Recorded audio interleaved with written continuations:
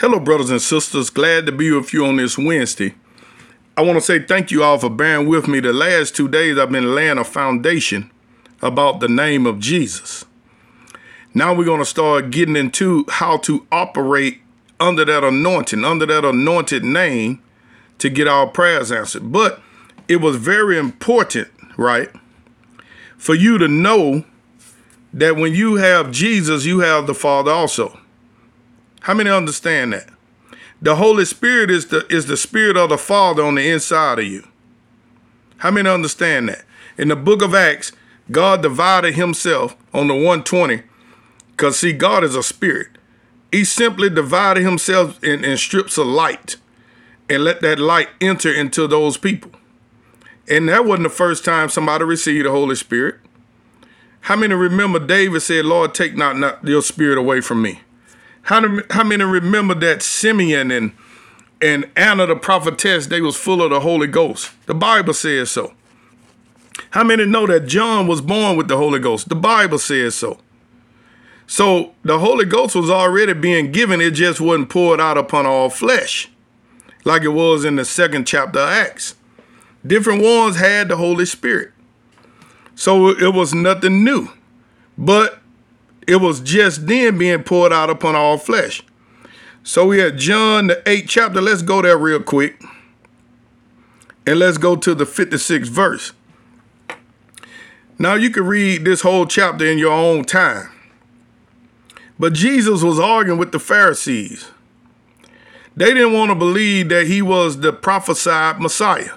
Isaiah prophesied about Jesus all through his writings. I read some of it yesterday in Isaiah 9:6, when it talked about that child that was going to be born, that was going to be called Wonderful, Counselor, the Mighty God, the Everlasting Father, the Prince of Peace. That baby was born, and his name was called Jesus. And he was going to be called the Everlasting Father.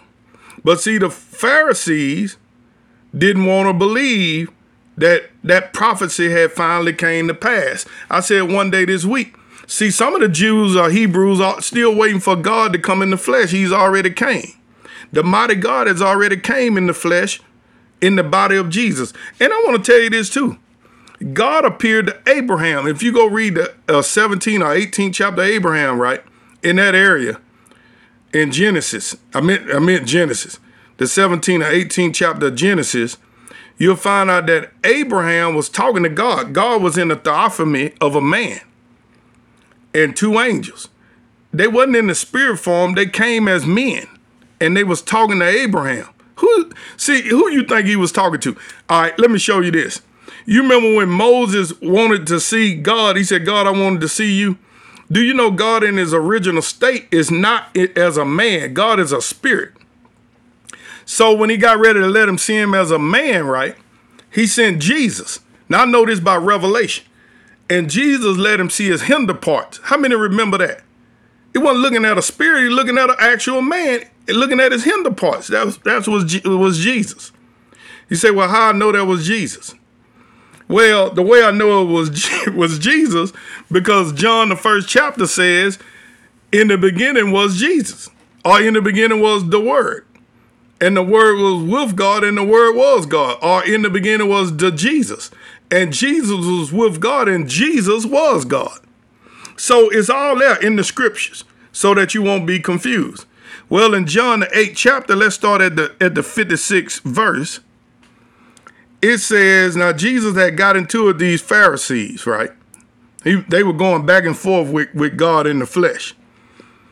He said, your father Abraham rejoiced to see my day, and he saw it and was glad. Now think about that.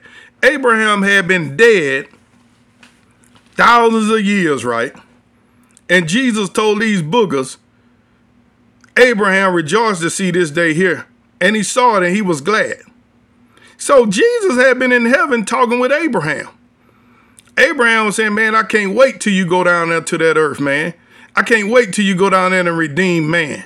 I can't wait till you go down and fulfill my covenant. Jesus was the fulfillment of the Abrahamic covenant, the old covenant. Jesus fulfilled it.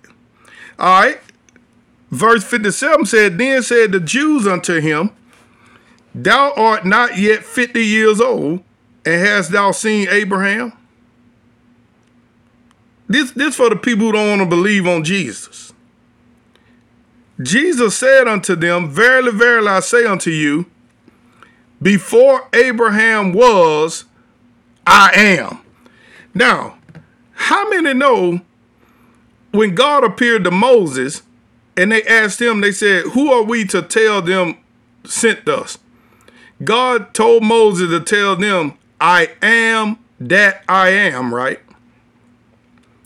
So Jesus identified himself, keeping in line with the scriptures, keeping in line with Isaiah's prophecy, keeping in line with John's writings, not deviating from truth. He said, before Abraham was, I am. He called himself I am.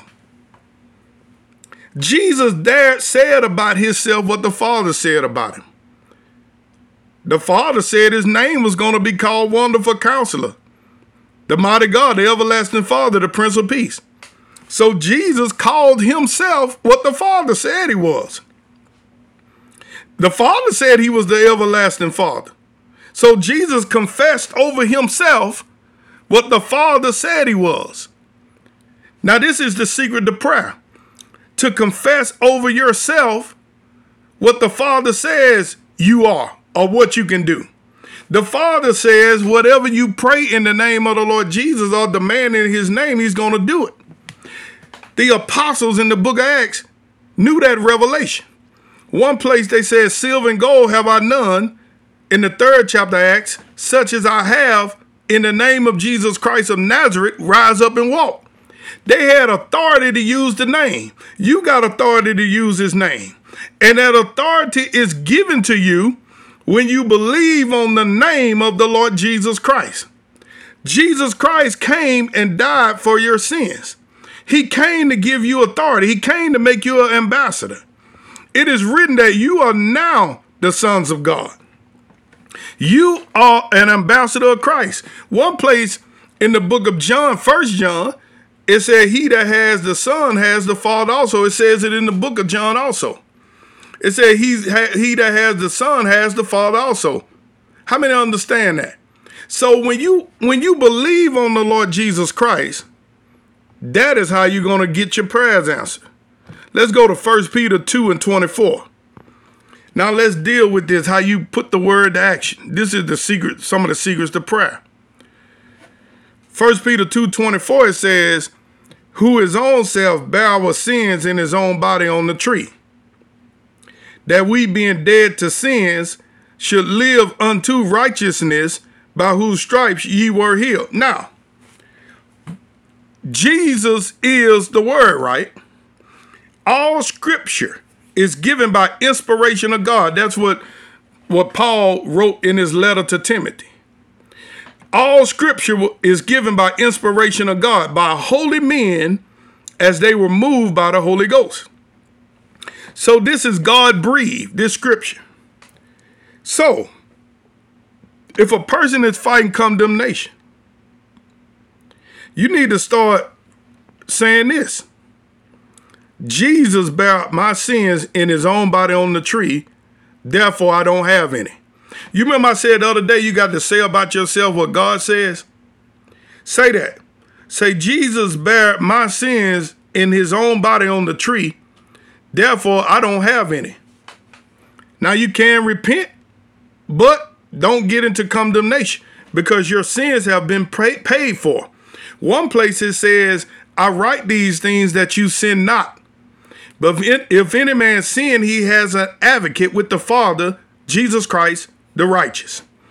So sins is not imputed unto a person that is born again. You get born again by confessing Jesus Christ as your Lord and Savior.